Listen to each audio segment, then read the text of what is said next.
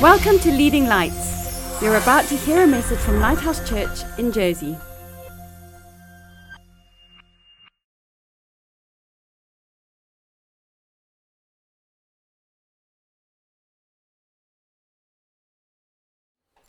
We've been looking at the story of the Israelites coming out of Egypt. They'd been slaves in Egypt for 400 years. They were oppressed and they didn't know any other life other than being slaves. And then God said, I'm going to set you free. And he set them free through dramatic miracles. There were 10 plagues. And the last one was the blood of a lamb was painted over their doors, and they were able to flee while the Egyptians' firstborn were dying all around them. And they run out of Egypt, and they come to the Red Sea, and suddenly they realize that the Egyptian army are pursuing them. So in Exodus 14 verse 10 it says, "And when Pharaoh drew near, the children of Israel lifted their eyes, and behold, the Egyptians marched after them. So they were very afraid, and the children of Israel cried out to the Lord. Then they said to Moses, because there were no graves in Egypt, have you taken us away to die in the wilderness? Why have you so dealt with us to bring us up out of Egypt? Is this not the word that we told you in Egypt, saying, let us alone that we may serve the Egyptians? For it would have been better for us to serve the Egyptians than that we should die in the wilderness. And Moses said to the people, do not be afraid, stand still and see the salvation of the Lord, which he will accomplish for you today. For the Egyptians whom you see today, you shall see again no more forever. The Lord will fight for you, and you shall hold your peace. And the Lord said to Moses, why do you cry to me? Tell the children of Israel to go forward. But lift up your rod and stretch out your hand over the sea and divide it, and the children of Israel shall go on dry ground through the midst of the sea. And I indeed will harden the hearts of the Egyptians, and they shall follow them. So I will gain honor over Pharaoh and over all his army, his chariots and his horsemen. Then the Egyptians shall know that I am the Lord, when I have gained honor for myself over Pharaoh, his chariots and his horsemen. Verse 21, then Moses stretched out his hand over the sea. The Lord caused the sea to go back by a strong east wind all that night, and made the sea into dry land, and the waters were divided. So the children of Israel went into the midst of the sea on the dry ground, and the waters were a wall to them on their right hand and on their left. And the Egyptians pursued and went after them into the midst of the sea, all Pharaoh's horses, chariots, and horsemen. Now it came to pass in the morning watch that the Lord looked down upon the army of the Egyptians through the pillar of fire and cloud, and he troubled the army of the Egyptians. And he took off their chariot wheels, so that they drove them with difficulty. And the Egyptians said, let us flee from the face of Israel, for the Lord fights for them against the Egyptians. Then the Lord said to Moses, stretch out your hand over the sea, that the waters may come back upon the Egyptians, on their chariots and on their horsemen. And Moses stretched out his hand over the sea, and when the morning appeared, the sea returned to its full depth, while the Egyptians were fleeing into it. So the Lord overthrew the Egyptians in the midst of the sea. Then the waters returned and covered the chariots, the horsemen, and all the army of Pharaoh that came into the sea after them. Not so much as one of them remained. But the children of Israel had walked on dry land in the midst of the sea, and the waters were a wall to them on the right and the left. So the Lord saved Israel that day out of the hand of the Egyptians. And Israel saw the Egyptians dead on the seashore. Thus Israel saw the great work which the Lord had done in Egypt. So the people feared the Lord and believed the Lord and his servant Moses.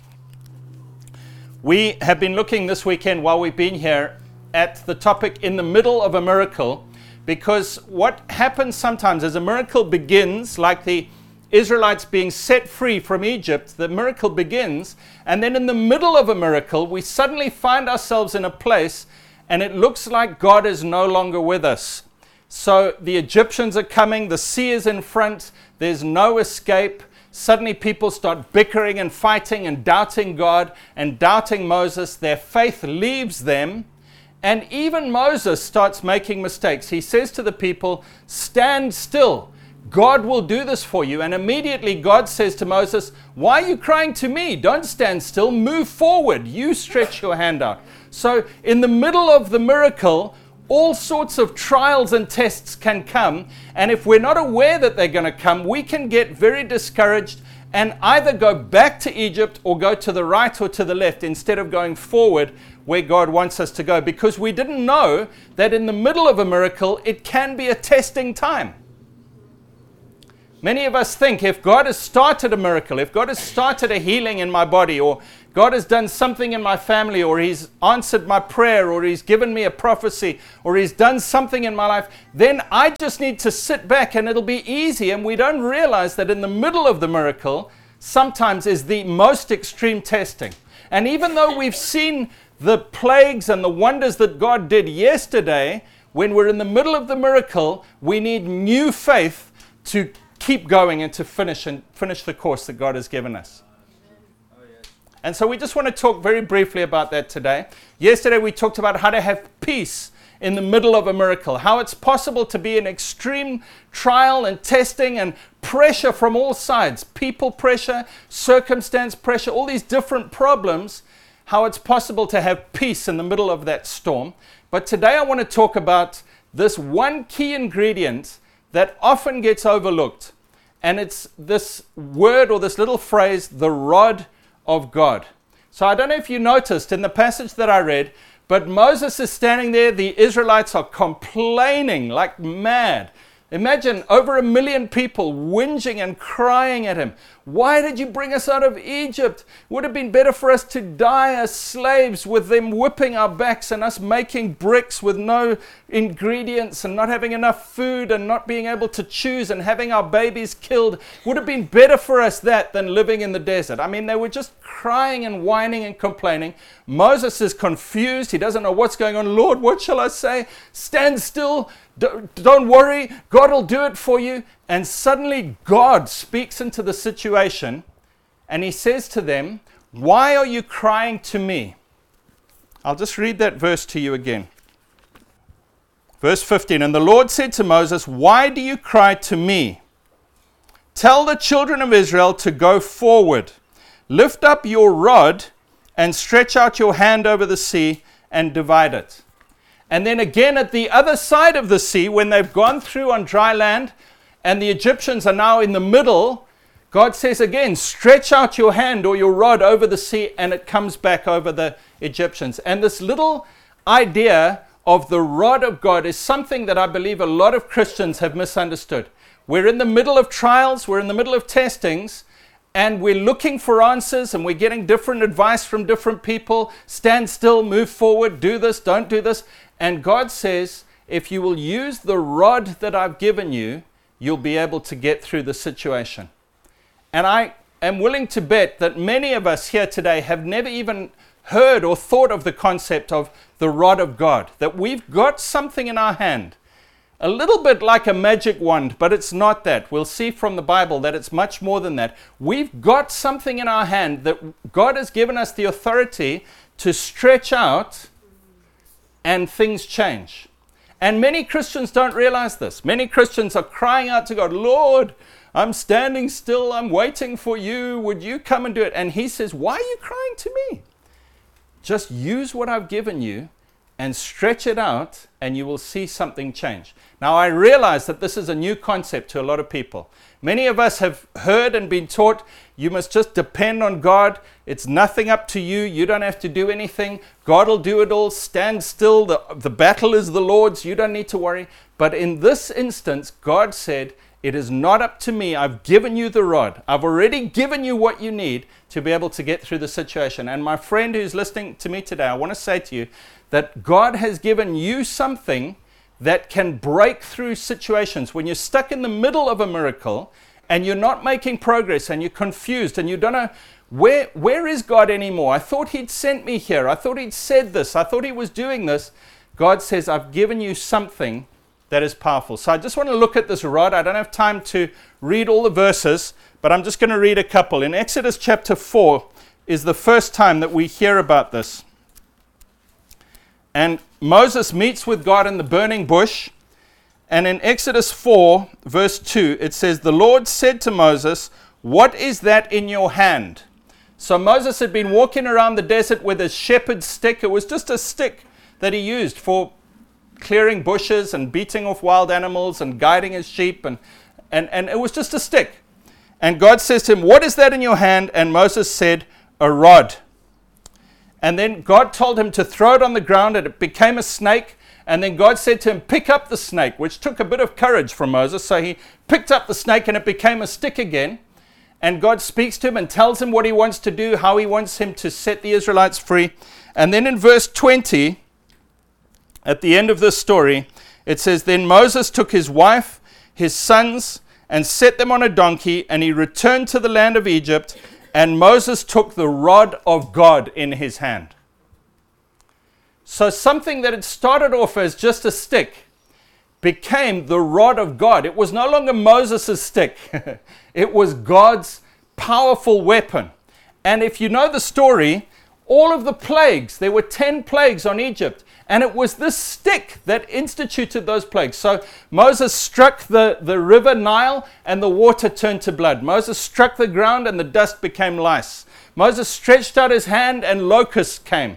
Darkness came, hail came. All the different plagues were as a result of this stick that just a few days earlier had been nothing, just a piece of wood lying on the ground. Suddenly it became the rod of God. And then we see in this story at the Red Sea, he stretches out the rod of God and the waters part, and he gets to the other side and he stretches out the rod of God, and the Egyptians are killed.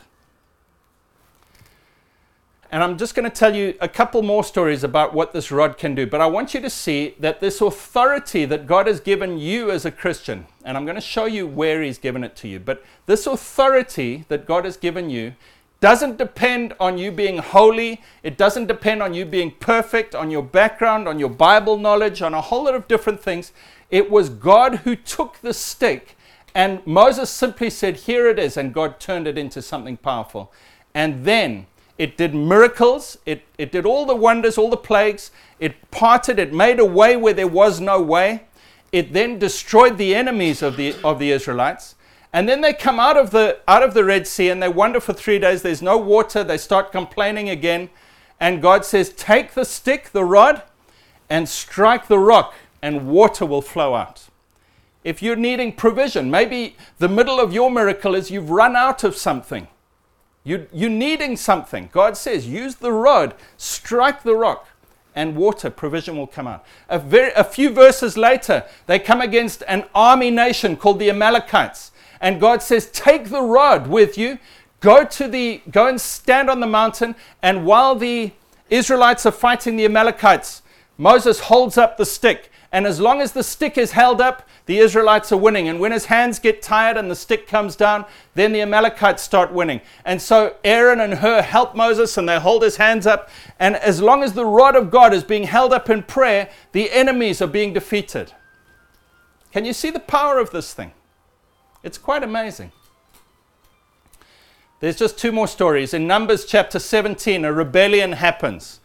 And 250 of the priests in the nation of Israel rise up. A guy called Korah and a few of his friends gathered up, and they rose up against Moses and they said, who are you to be the leader of this people? All of us have the Lord in our midst. All of us are special. You're not special. And God breaks out and they killed, and then a whole lot of others rebel, and 14,000 people are killed. And basically there's this massive rebellion going on in the nation of Israel. And how does God settle it? He says to the 12 tribes, he says, bring your sticks. And it's the same stick. And Moses takes the stick and he writes his name. He writes the name Levi because he was of the tribe of Levi. And all the different tribes write their name on their stick. And they put them before the presence of God. And in the morning they come back, and Moses' stick, the same stick, has blossomed. The Bible says it had blossomed and budded, and there were almonds on it. It was just luxuriant with fruit and vegetation. This fruit had come out of the stick. And that's how God stopped the rebellion. The rest of the nation saw the fruitfulness that had come out of this rod that God had given him, saw that it produced life, and they said, you are the right leader for us. Let me just stop there and say that the sign of a leader in God's way of doing things, either in a family, in a business, in a church, is not how hard they can hit, but whether there's life being produced from them. In the world, a leader hits people, but in the kingdom of God, a leader produces life. God's life comes out of what they're doing. Anyway, so they show the stick, and the nation calms down, and they say, Moses, you're the right leader. because he was a humble man. The Bible says Moses was the most humble or meek man on the face of the earth. Amazing. Anyway, so then they put that stick back in the presence of the Lord in the Ark of the Covenant. And the last story is right before they're going into the promised land. The people are complaining again. There's no water. They start whining and whinging like little children again. And God says to Moses, go and take that stick out of my presence and bring it before the people and show them the fruitfulness of my miracle power, and then speak to the rock and water will come out of it. And Moses is old and he's tired. He's been in the desert for 80 years by now, 40 years with the Israelites and 40 years before. It's been a long life and he's frustrated. And he brings the stick, showing God's life-giving presence, and he stands in front of the people, and instead of speaking to the rock, in other words, using God's authority and God's love and fruitfulness and life and speaking to the rock, instead of that, Moses just says, you rebels, must I bring water out for you again? And he hits the rock. And you can imagine the fruit and the leaves and the blossoms just getting smashed. And God was kind. It says he hit the rock twice. I think he hit the rock once and no water came out. So he hit the rock again and water came out. And God was very gracious. But then God said, because you didn't show me as holy in the sight of the people, Moses, you may not go into the promised land. So this rod is an amazing thing. God has given you and me an authority that enables us to do miracles, to speak to obstacles, to speak to provision, to speak to enemies, to show authority, to bring life and fruitfulness. And we've got to treat it well. But what is this rod? I'm just going to close right now. Matthew 16 and Matthew 18 are the two passages I'm going to read very briefly.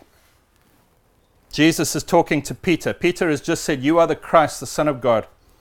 And in verse 18 of Matthew 16, Jesus says, I say to you that you are Peter, and on this rock I will build my church, and the gates of hell will not prevail against it. And I will give you the keys of the kingdom of heaven. Whatever you bind on earth will be bound in heaven. Whatever you loose on earth will be loosed in heaven. Jesus says, Peter, you're not just a man. I'm going to build a church on you. And I'm giving you something called the keys of heaven. Not the keys to heaven, the keys of heaven. Heaven is in you, and as you open and close things, heaven is released into situations. The keys of heaven, and he says you're going to be able to use them. And then 2 chapters later, Matthew 18, it says, Jesus again speaking about the church. He says, assuredly I say to you, whatever you bind on earth will be bound in heaven. Whatever you loose on earth will be loosed in heaven. If 2 or 3 of you agree on earth concerning anything, it will be done for them by my Father in heaven. For where 2 or 3 are gathered together in my name, I am there in the midst of them. The authority is not ours. It's ours as Jesus' representative, the church on earth. And where 2 or 3 of us gather together and agree, God says we have the keys of heaven. And it's the same as that rod. I could show you many other verses. Psalm 110 says God is going to extend his scepter or his rod of power from Zion, and his troops will be willing in the day of his power. It's that same authority that God has given to the church, and he says to us, whatever you bind or loose, whatever you open or close, those keys are yours in the kingdom of heaven. Where 2 or 3 are gathered, there I am in the midst of them. You have my signing power. You have my credit card with the PIN number. You have the authority to release the power of heaven into earth. And whether that means signs and wonders, or speaking to an obstacle, a mountain or a sea in your way, or speaking to provision and saying we need water, or coming against Amalekites, or producing authority and life and fruitfulness in your family, the main thing you need to know is you have the rod of God. Just like Moses would have looked at that stick and said, a few days ago this was just a stick, but now it's the rod of God. God says to you, Christian, it's not you. You're just a normal earthly thing, but I've put my authority on you. And when you speak to situations, things change. I just want to say to you today, try it. I have a friend who lives in South Africa, and he and his wife had been trying to have children for 10 years, maybe, and they couldn't. And we were just talking, and I just showed him these verses. I said, you know what? God's given you the authority. You're stuck in this place. Why don't you speak to that situation and say, children, come out, come forth? And he said, I'll try that. And he went for a walk for half an hour. And the next day, well, a couple of things happened. The first thing was the adoption agency, and it was incredibly difficult to adopt a child in South Africa, almost impossible. They phoned him, they said, we've got a child for you. He had a child within a week. And within a couple of weeks of that, his wife fell pregnant and had triplets. Unreal. He's got 4 children now. It was really amazing, absolutely amazing. And the amazing thing was, this man was a committed, lovely Christian. He loved God. He prayed often. He read his Bible. He went to church. He was a pastor, actually. But he hadn't realized that he shouldn't be crying out to God. There's a time for crying out, but there's a time for speaking, using the authority God has already given. Why are you crying to me? Move forward, use the rod, speak to the thing. Let's get this thing going. Amen? So I'd like us to just pray. Can we stand together? I'd like you to think about what it is in your life. Are you stuck in the middle of something?